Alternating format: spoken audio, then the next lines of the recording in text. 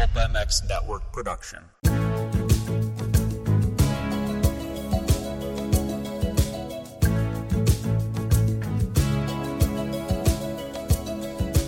A new view from inside the truck. Ex-racer to racer and eye to eye. A casual look into the personalities of the sport and an experienced perspective into the action from week to week. It's Jason Thomas's Industry Seating, presented by Pirelli Tires and brought to you by Blendzall and Fly Racing.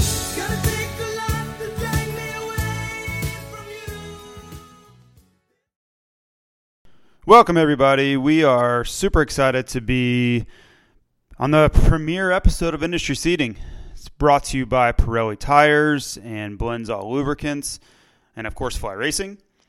We're going to get into Anaheim 1 for this episode. We're obviously all waiting to see what's going to happen here, but man, I'm excited to have this podcast off the ground.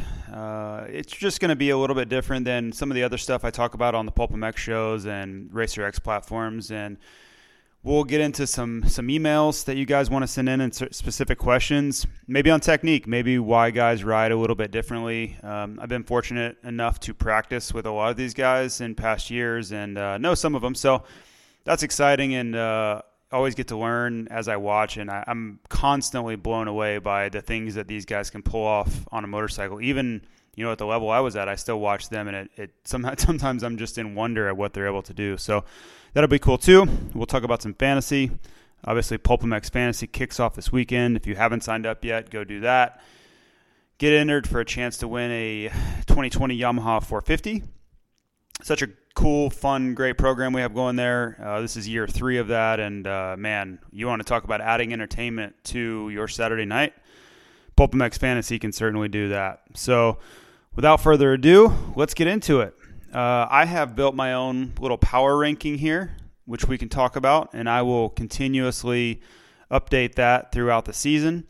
I think it's fun. You see it in a lot of other stick and ball sports, but it just gives a little bit of an ebb and flow of where the guys in the sport that are getting it done and other guys that are maybe trending down a little bit, and we'll get into some reasons why.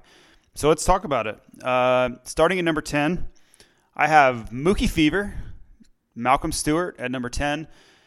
And, man, I really had him higher coming in, let's say, 2 months ago. Watching him at the Paris Supercross, man, he was fast. And, that Mookie Fever was coming on strong. And he really has been out since Glendale of last year. He did race Monster Cup. But it's going to be interesting to see how he bounces back after that big injury he sustained.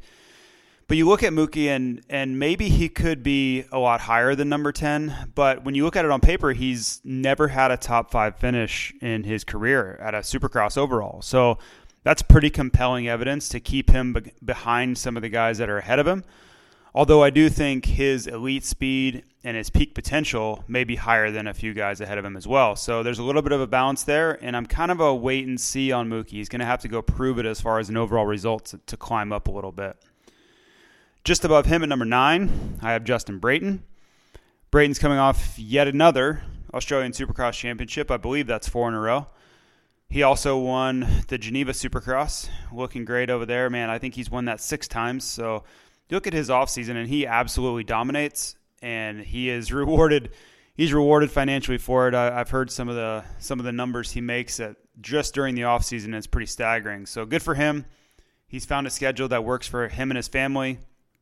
Makes a ton of money doing it, and it seems to have added some longevity because he's getting up there in age now. So we'll see how he does. I always wonder with Brayton where his motivation and honestly his energy level, because his travel schedule is so taxing during this offseason. And trust me, I did it too. I raced all over the globe in the offseason.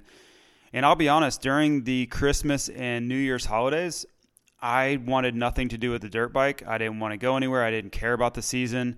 And, of course, that ramps back up, especially in the days leading right up to Anaheim. You get fired up and all that.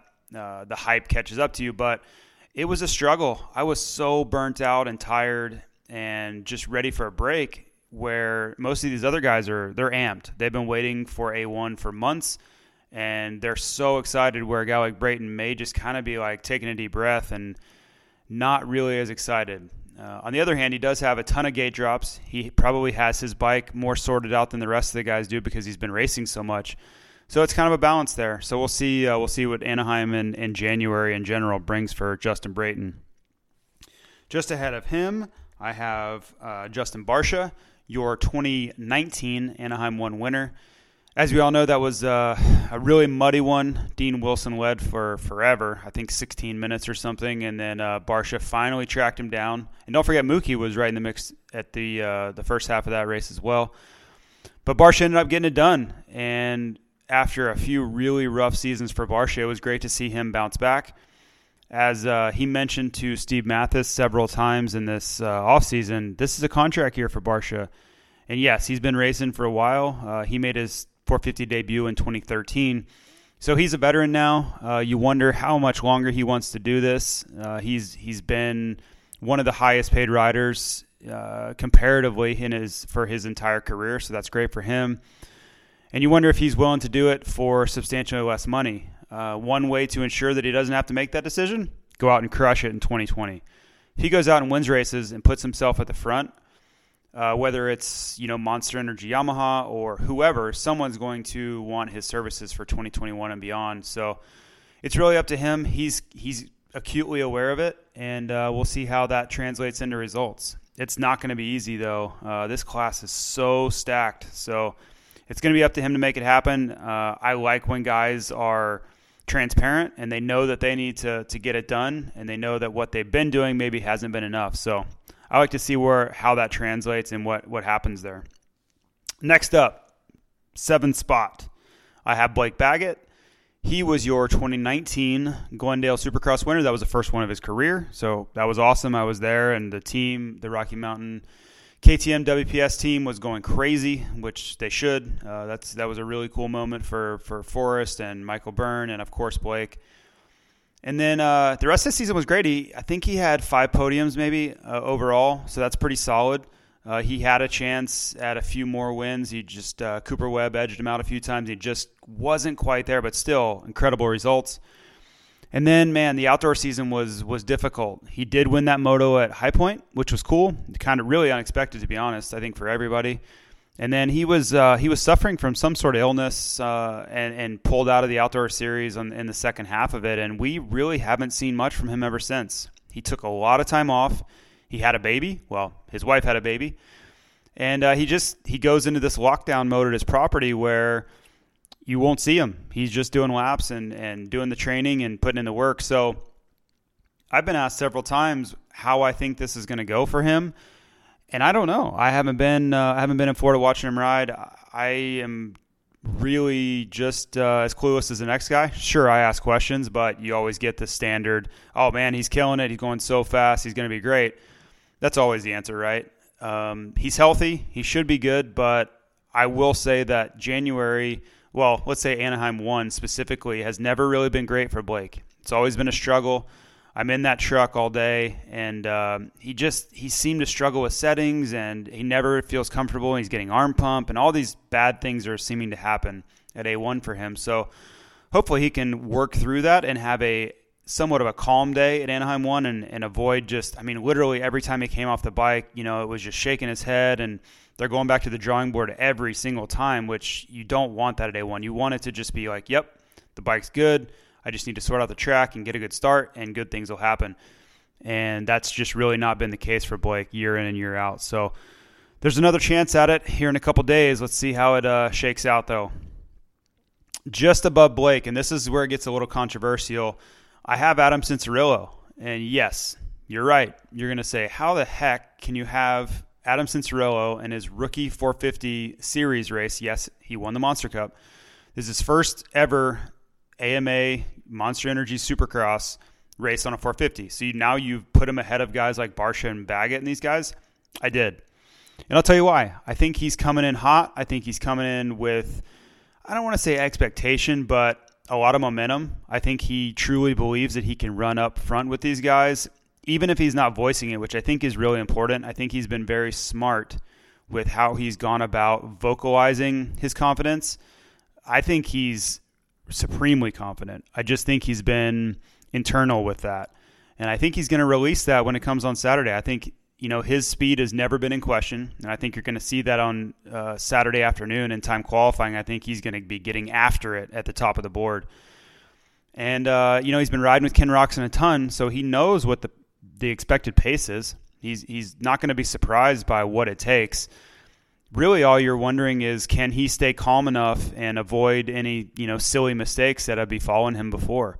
We've seen it in Anaheim last year. Triple Crown, he was just all over the place in a couple of those. So it's really going to be just managing mentally, what he, if he's running around in 6th or 7th, don't freak out. Like you're in the midst of some really fast dudes, but I don't think that's going to be the case. I think he's going to get great starts and be riding right at the front, and it's going to be, can he, avoid the front end washout or avoid a big mistake? So I am quietly very bullish on Adam Cianciarulo. We'll see what happens. He's going to be exciting, though, no matter what. I don't think you're going to get a boring, so-so race from Adam. I think it's going to be a little bit of boom or bust. I just think that's the speed he's working with right now. And, man, he's always been that kid ever since. I've been watching him race since he was 4 years old on a Cobra running around. So I think that's what you're going to get from him. I don't see why he would ever change that or a 450 would have any real difference on that. The interesting thing there will be if he does come out firing and he's just crushing it coming in, in the early rounds of January, how does that affect Eli Tomac or the team dynamic? Because remember, that team's always been kind of the A and the B, right? The rider 1 and rider 2, where all of the emphasis goes on to Tomac to win, and then they've had, whether it's the RV and Jake Weimer or Josh Grant's obviously been there for several years, Joey Savacci last year. Great riders, no doubt about it, but they also were not paid to the level of expectation where they're supposed to beat Eli Tomac. Eli Tomac's probably paid, 10 times more than those guys are, and that's a realistic guess.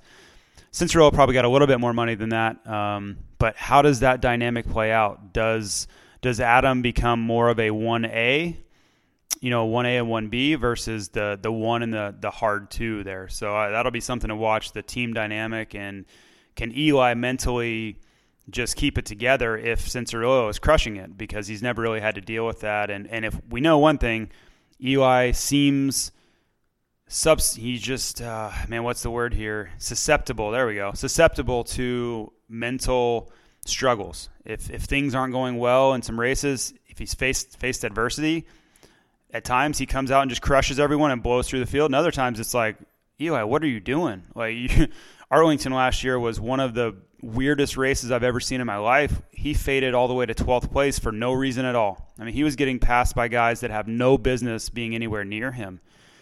Same thing with, you can go back to New Jersey in 2017, which really, that was kind of the title deciding race where Ryan Dungey sealed the fate of that series, and it was just such a strange race, and he's had a lot of those. And I am 100% convinced that that's a mental thing. So it'll be curious to see if Cianciarulo has any effect there. I don't have any answers for it. Just we're all kind of wait and see, but it will be interesting. Next up, I have Zach Osborne. Now, Wacko Zacko is one of my favorite riders, if I'm allowed to be biased. He does wear fly racing, so that's a big part of it, as does Blake Baggett. But I like Zach. I like what he's about. I like what he stands for. I like, just him as a person. I've gotten the chance to practice with him. I love that he's so all in on the Motocross of Nations. All those things are off the track stuff. The on-the-track stuff, I love his work ethic. The training side, he is just not willing to – he will get after it as far as all offseason. He is 100% committed. He is such a perfect fit for Aldon Baker's program because it's a lot of work and it's 100% dedication. You cannot be half in on an Aldon Baker program. It just doesn't work. So I hope for big things for Zach Osborne. Last year, I think he was on schedule to have a huge season, and he injured himself in December, which was a bummer. It really set him back, and it's tough. For all you listeners out there, you really haven't gone through this, but that off season is everything for how you're going to perform when it comes to the season. If you go into the season unprepared, it's so hard to ever catch up. you just don't have any time to really put a ton of work in, and the races just keep coming. There's no break. It's weekend after weekend after weekend. Look at Chad Reed in 2018. He came in way underprepared on his own Husky program, and you saw it. It was horrible, right? I mean, for him, for what he's capable of, he was nowhere near that. And then that was kind of Zach last year too. He did a ton of work, right, in November, and then he got hurt in December. And when he showed back up, he wasn't really where he wanted to be. He had been off the bike for about 2 months or maybe a little less, but he just lost all that fitness base, and all that hard work just kind of went to the wayside, and he almost started back from zero. So I'm curious to see what a full offseason looks like coming in for Zach. Remember, he won lots of titles on the 250 and then didn't really get a fair shake at it last year. Bounced back outdoors and was, he won motos, right? He was in the mix, and then unfortunately hurt himself again at Millville and took himself out of the championship, or just before Millville, excuse me. But I honestly think he's going to win races this year. One thing with Zach, though, he is prone to making a mistake. He's full send all the time, and on a 450 that can bite you. Over 17 rounds, man, it takes a lot to not have a big crash here or there. It's just almost the name of the game. You just hope that it's not something that sets you back points-wise or injury-wise. But I put Zach kind of in that Adam Cianciarulo mold where they're going to go for it. And, the only other thing with Zach is his starts really struggled last year. So he wasn't in a position to win or podium as much as he could have been, where Adam Cianciarulo, I think, will be. Adam's a great starter. I think that's a huge advantage he has over Zach. But then again, I know Zach has been aware of that problem, and I know they've been working on getting better at it. So that's where, a lot of change can be made as the offseason. They can make bike changes. They can do lots of things to solve problems. If you can identify it, you can put in all the work in November and December to solve the problem, whether equipment-wise, technique-wise. With those grid starts now, a lot of it is equipment. You see the KTMs and Huskies worldwide because of the grid. They have something figured out there. And it's not just here. Like I said, it's MXGP as well. They use grid starts there. And there's so much work done electronically with the ECUs to get them off of that grid.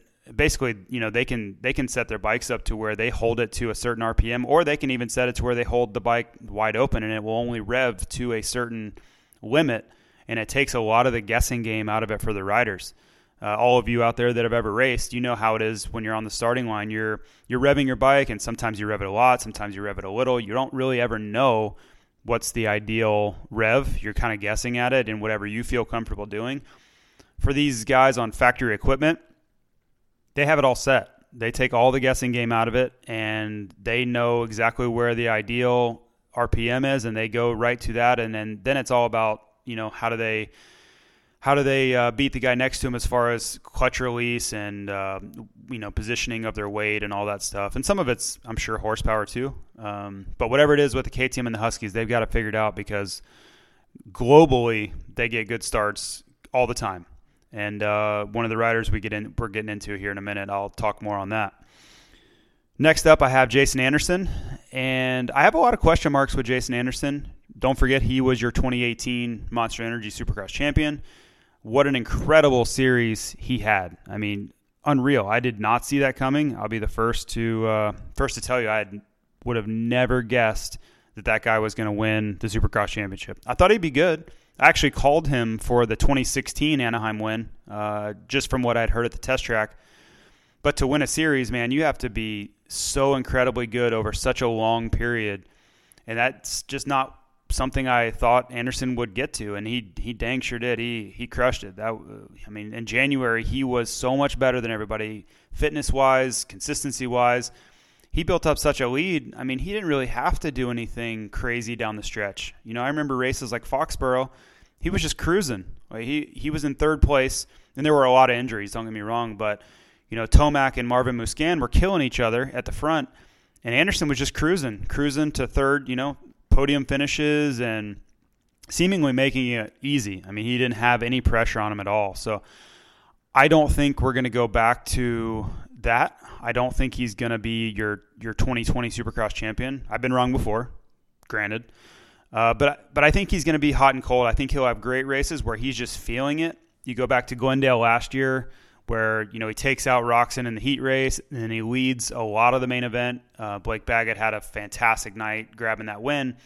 But Anderson was certainly in the mix and led a ton of that race and arguably was the fastest guy for most of the night. So I think you're going to see nights like that, but I think you're also going to see nights where it's just not coming together. Anaheim 1 last year was just a train wreck for him. Yes, it was muddy, but he just looked off all day.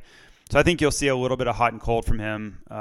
That's just my projection, and motivation comes into that. And I think he's having more fun now than he's ever had, which is great. But man, I think if you're all in and your only priority is to win at this level, I don't know how much fun there is to be had. I've just been around it. I've been around a lot of guys, and the guys that are putting in so much the work that it takes to win and be that committed to it, sorry, but fun takes a back seat. So we'll see. We'll see how it turns out. Next up, I have Ken Roczen. I battled with he and Cooper Webb for this third spot. The only reason I have Roczen third is because really, Cooper Webb was your champ last year, and Roczen's illness last summer, I just don't know where he's at. Is that fully healed? Is that done? I don't know. He's been, I don't want to say not forthcoming because he's really transparent. I love the fact that Kenny's not scared to tell it how it is. But he really hasn't ever come out and said, yes, this is what I was sick with, this is what we did to fix it, and I'm all good. He really hasn't done that. He says they've got it under control. He said they've got it figured out. But that's a little different from just saying, it was illness X, and this is what the treatment was, and yeah, it's all cured. That's a little bit of a difference there. So I think that they're managing it, and they're hoping that it doesn't flare up or get worse or come back, which is a little scary, right? You have such a grueling season ahead of you. You're doing 17 rounds and 18 weekends, and then turn right around and do 12 outdoor nationals throughout the summer. It takes such a brutal toll on your body. I did it for 16 years, and yes, I was not at the level of Ken Roczen, but I still was racing. I still was lined up right next to those guys, and man, you get put through a meat grinder. I mean, it just never seems like it ends. Not to mention all the days of practicing and training and all the stuff that goes on through the week too. So how does his body hold up to that? Can he be strong that entire time? I don't know. We're going to have to see. And that's really why I have him third when he could arguably be, higher up than that. I do think he's going to come out strong at A1. He is my choice or my pick to win the Anaheim opener. He's done it several times in the past. He does not seem to be fazed by pressure. I just don't think that ever gets to him. The bright lights of Anaheim, it's kind of so what for him. And he is a really great starter. And if you let him get out front, he can just run away with it. We've seen him do it on a Honda. We've seen him do it on a Suzuki. We've seen him do it on a KTM. Although the KTM he didn't really run away, but he's certainly won Anaheim 1 on a KTM. So let's wait and see. But again, he's my pick for the A1 win. The last two guys, Cooper Webb is the number 2 spot, and you're going to say, how do you have Cooper Webb number 2 when he's your defending champ? Simple. I just think Eli Tomac is going to make it happen this year. Cooper Webb was phenomenal last year. I mean, to do what he did coming off of 2 brutal years at Yamaha, man, I have all the respect in the world for that guy. He bounced back, and I don't know of many riders in the history of the sport that are mentally tougher than Cooper Webb. Sometimes his confidence, it blows me away because I'm like, man, why is he that confident? What I'm watching him ride, he's really good, but he acts like no one could ever beat him, ever. And I think there's a lot to be said for that. Some of these guys, Chad Reed was a guy like that where, man, mentally you just can't beat them down, especially if they get on a roll like Cooper Webb did in 2019. You can't stop him. And Cooper Webb just feeds off of confidence so much.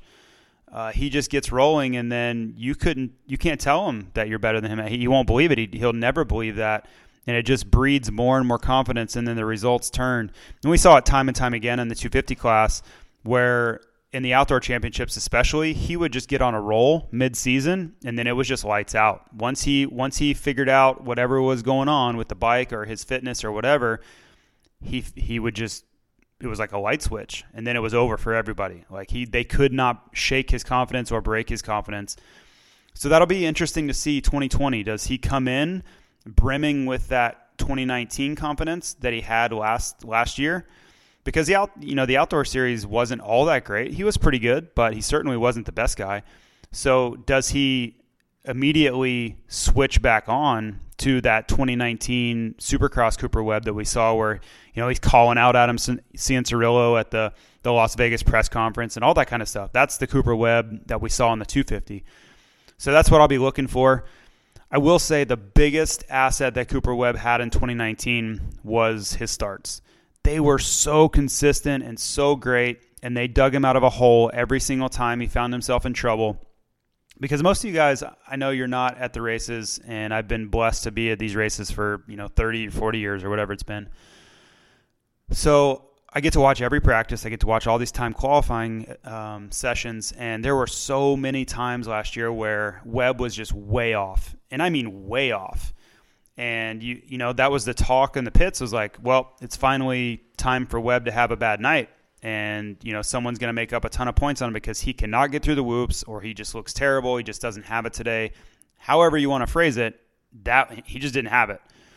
And then all of a sudden, the lights turn on, go through opening ceremonies, and he goes out and he hole shots the heat race or whatever, and makes it happen. And then in the main event, he just kills everybody, or at least gets on the podium. And you're just like, man, is this guy ever going to have a night where he gives up points or is just vulnerable? And he just was never that guy. So that was cool to see. I give him a ton of credit for being so resilient on those tough days, because, man, it's really hard to pick yourself back up after a really tough day and wipe all of that frustration off and just start over for the night show. And I saw him do it time and time again, where he needed to get the start. The track wasn't working out for him. The whoops were really tough. It just wasn't his night. And then he would get a great start in the main event, specifically put himself up front and then pull out a podium where everything was looking against him. So can he do that again in 2020? That's the biggest question I have for Webb. Is he going to be great? Yes. Is he going to be fast? Yes. But to win the championship again, he's going to have really good nights on his bad nights, because I think you're going to see guys better than ever this year. I think you're going to see a better Ken Roczen. I think you're going to see a better Eli Tomac. You have rookies coming in like Adam Cianciarulo. You've got a healthy Zach Osborne, who, don't forget, is Cooper Webb's training partner. So, and I've heard they're very, very close in speed and fitness and everything. So that's another guy he's going to have to contend with. We did lose Marvin Musquin for the series, so that certainly helps his chances a little bit. But I certainly think Webb can repeat. I just think it's a tall task, because he's going to have a carbon copy of those days where everything looks like it's going to go wrong, and he's going to walk out of there with like an 8th place finish. Nope. He's just too strong mentally for that, and does it when it counts, and he walks out of there with a first or a third or whatever. So something to watch out for with Webb. Last but not least, man, this guy, he should have several Supercross titles, in my opinion. I really, truly believe that. And yes, you can push back and say, well, sorry, they don't hand those out. You have to go earn them. But you look back at the 2017 season, the 2018 season, the 2019 season, and look how many races the guy won. Look how dominant he was at times. And it's just unbelievable that he doesn't even have one Supercross championship yet. I mean, the guy's won 27 Supercross races. That's crazy. I don't know of anybody that's ever won that many. I think he has more than Wyndham and Bradshaw and those guys by quite a bit to still not have a title. Is this going to be his year? I think it is. They announced that they're having a baby. I think there's a level of maturity that he's going to come in. He's been around for quite a while now, it's got to be weighing on him. And if you really go back and look at what's gone on every year for him, it's really been struggling in January. That's cost him. He's been okay at times in January. Last year, his 4 January races were 3-4, 3-4. That's not terrible, right? But if you go back to 2018, he DNF or got 22nd place at A1, and then he didn't even race the Houston round, which was second. So he was in a massive hole going into the third round. 2017 was pretty average, but I went back and looked at his January races over the years, and his average finish is 5.1, and that's not counting the race he wasn't even able to attend at Houston. 5.1 is way off of his series average. Once he gets rolling, especially like March, April, he's almost unstoppable, but he's digging himself such a hole that he's got to be almost perfect down the stretch. He's putting so much pressure on himself that there is no room for error whatsoever. And guys like Anderson and Cooper Webb and Ryan Dungey, they're the benefactors of that. So if I was in Eli Tomac's camp, if I had any part of helping him, or if I talked to John Tomac regularly, or anybody wanted my opinion, which they don't, I would tell them, hey, focus on making January solid. Last year was better, 3-4, or I can't remember if it was 3-4, 3-4, or 4-3, 4-3. But either way, he was right around that 3-4 spot the whole month of January. That's not bad. It's okay. But when you're talking about Eli Tomac, you're almost shocked that he doesn't have a win in there somewhere. So can you be solid? Can you stay around the podium if it's not going all that well and maybe grab a win in there somewhere? Because I truly feel that if he leaves the month of January with the red plate, I don't think they're ever getting it back from him. I think once he finds his groove in the series, he's shown that he's really hard to beat, if not impossible. And I think if they let him get through the first half of the series solid and in control of the series, it's over. I don't have any evidence to back that up because he's never done it. But I do think that is really what's missing, is just building any sort of momentum early in the series where he's not trying to play catch-up. He's had to do that every single year, and it hasn't worked out. He's made one mistake down the stretch that's cost him. He's won a ton of races, don't get me wrong, but he's making it where he has to be perfect. So it'll be interesting to see how that plays out. I know, they have a lot of smart people over there, and this probably isn't breaking news to any of them, but I do believe that identifying weaknesses and really looking at the why of why this hasn't happened, why have I not been Supercross champion, and really digging deep into that and looking at analytically of what the results are looking at and how can we fix it. Even if we don't just dominate January and February, incremental, small improvements in January and February could mean the difference. So watch for that, but he is my pick to win the Supercross championship. So that's my first week power ranking. We will talk 250s a little bit, but honestly, we're still kind of waiting to see who shows up. I think Dylan Ferrandis and Faulkner will both be on the West. That'll be a great showdown if that is the case. Man, you talk about a powerhouse West Coast at the top anyway. Both of those guys are going to put on a hell of a show, similar to what Ferrandis and Cianciarulo did last season. So that'll be fun. Faulkner's bounced back from his big injury, and at Nashville last year, costing him a title. So that'll be fun. If you guys want to email me questions, I was hoping to get these intros out sooner so you guys could email me for this episode, but please email me, jason36@aol.com. I'm sure I'm going to piss some of you guys off of this podcast and you'll disagree, and that's fine. It's all conversation, right? I love to have debate. So tell me what you want to hear about. Tell me where I'm wrong. Tell me where I'm right. Give me some suggestions for things, and I'll certainly read some of those emails on next week's podcast. Fantasy-wise, the big thing for Anaheim, if you are playing, and I'm sure a lot of you that listens to this janky podcast will be playing PulpMX Fantasy, my best advice to you for this first round, pick guys that are going to qualify. You need to have 8 guys in the main event, right? And that seems very basic. You obviously get 8 picks, but getting all 8 guys in the Anaheim main event isn't always easy. Anaheim's always chaotic, but just get yourself off to a decent start. You don't have to go out and win the first weekend or swing for the fences. More than likely, you're going to be really upset because the field is so deep at Anaheim. If you take some wild swings at riders qualifying, they're going to be watching the main event right alongside you, and that's not any fun. Trust me, I've been there many, many times.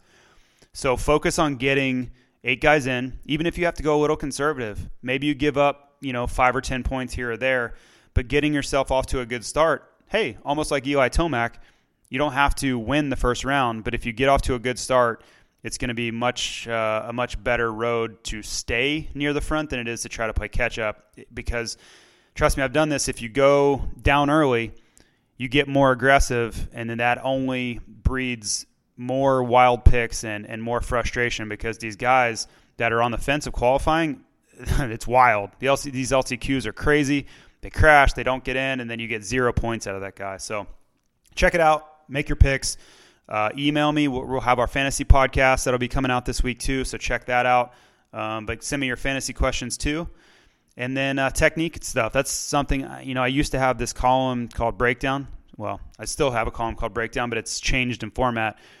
At one point, it was a lot of technique stuff, what I saw on the weekends, and just cool stuff that I thought, your average rider could benefit from learning how to do that, or what they could practice, or how the heck a guy did that on the weekend, or why maybe they chose to attack a section a certain way. I'd like to get into a little of that on this podcast, whether it starts or, what makes Cooper Webb a little bit less racy in the whoops than, say, a guy like Ken Roczen or Adam Cianciarulo. We can certainly talk about some of that, and some of that's bike setup too. So I'd love to dive into a little bit of that. If you guys have specific questions, hit me up. I do want to talk about our sponsors some. Man, I'm really, really happy that Pirelli Tires is back involved in racing. I ended my career on Pirelli Tires, and those guys are all in when it comes to racing. And it's crazy to me here when I talk to consumers and average riders, because they're not that familiar with Pirelli's off-road lineup. And if you've ever been to Europe to ride, or even on vacation, or you've been to MXGP or these races, I mean, Pirelli dominates over there. They win everything. And if you ask, I shouldn't say that. If I've had many people ask me, like, why is Pirelli not everywhere or prominent in the U.S., industry as far as choice? And I don't really have a great answer. I just think it's market driven. And, these other companies are struggling to catch up a little bit. But as far as performance, those guys think everyone's crazy for not using Pirelli. One of the key aspects for them is they race what they sell. The tires that, Jeffrey Hurlings is racing with coming up here at Matterley Basin in a couple months will be the same tires you could go out and buy at your local dealership. Western Power Sports is a distributor for them, so I'm obviously close to that situation. But that's a really cool aspect. For those of you who have never been able to ride on a spec tire versus, a certain company's production stuff, they're nowhere close. The performance difference is miles apart. And yes, you're giving up some durability there too. That's the big reason. But to have a high performance tire that's also sold at the marketplace, you're getting the best of both worlds. That's a really cool aspect that other brands just aren't doing. So I would challenge you to go out and try a Pirelli tire. I think you're going to be blown away. I would say the mid-soft Scorpion 32 front, and this is going back to 2012, so they may have made some adjustments to it now. Hopefully I didn't misspeak there, but that was the best front tire for, let's say, loose conditions, especially if the track's been watered, that I've ever used in my entire life. Bar none. It's not even close. I honestly couldn't even believe how good the traction was with that front tire in those conditions. So give it a try if you've never tried it. There are a lot of options out there, but I'm telling you right now, you'll be really happy with Pirelli.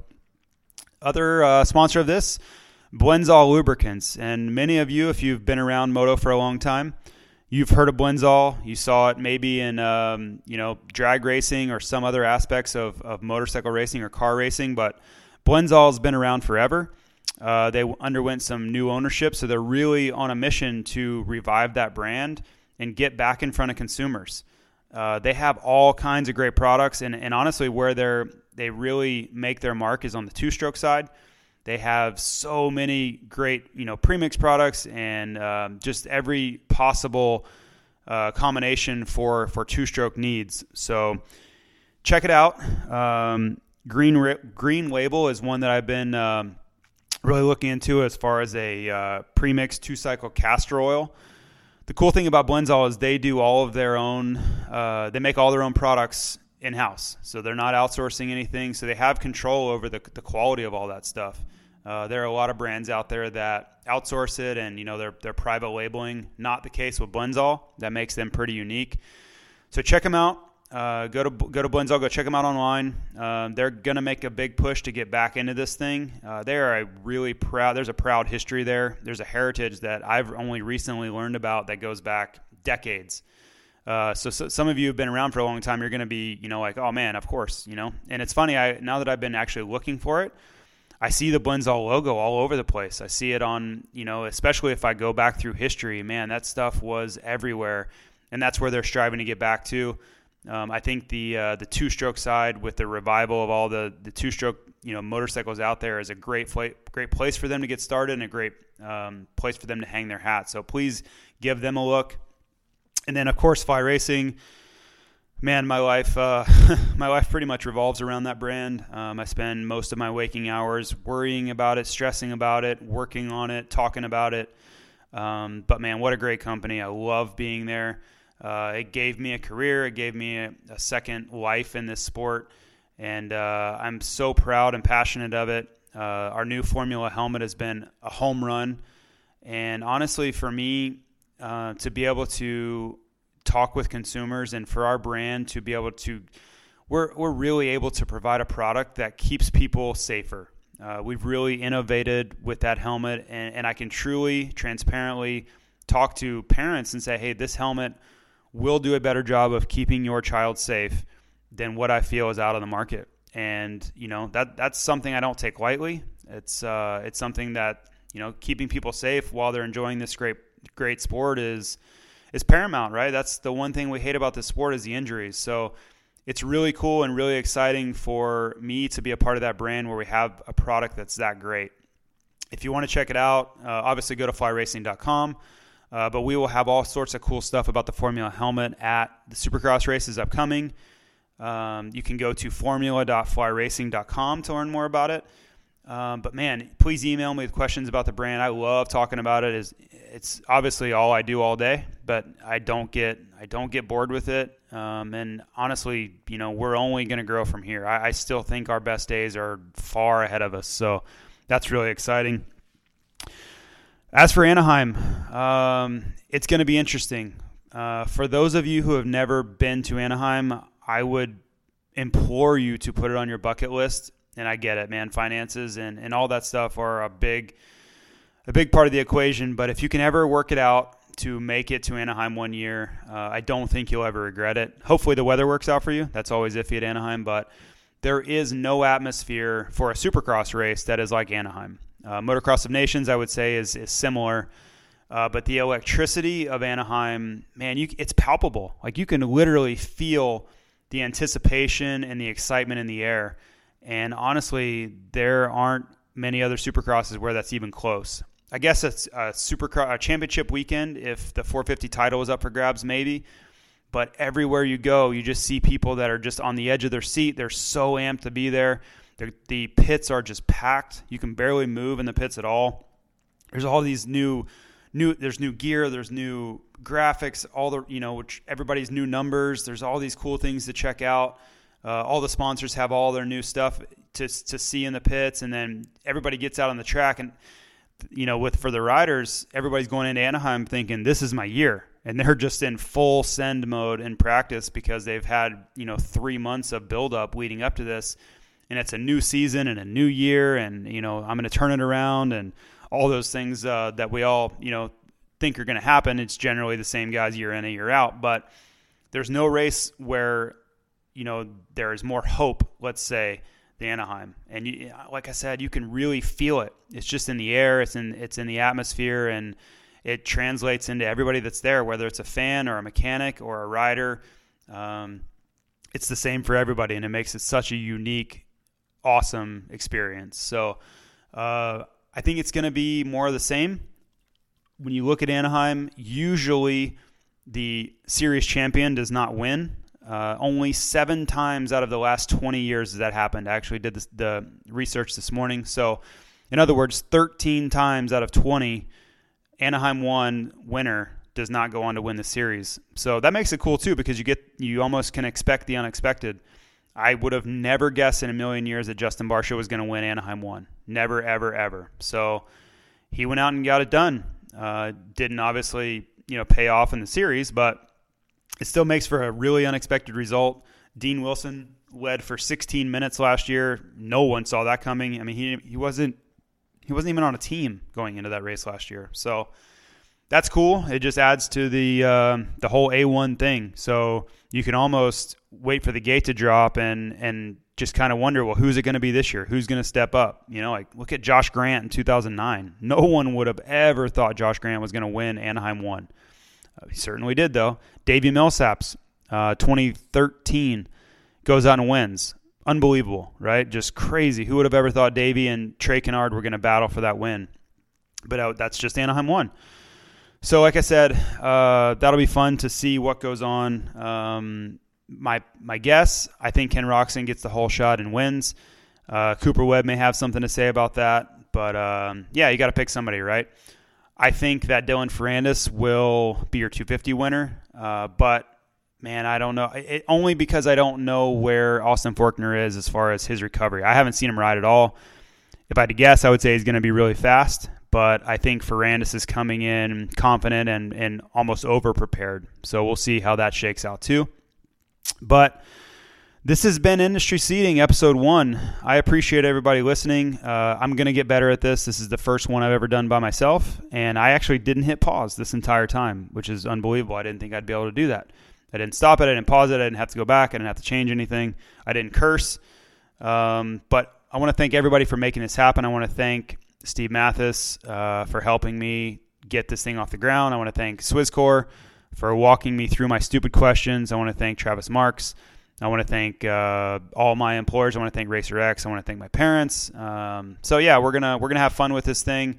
Like I said, please email me. Let me know what you want to hear, because this is just me. I can do whatever I want with this thing within reason. So we can adjust it. We can change it. We can talk about what you want to talk about. I want to have fun with this thing. I don't want it to be boring.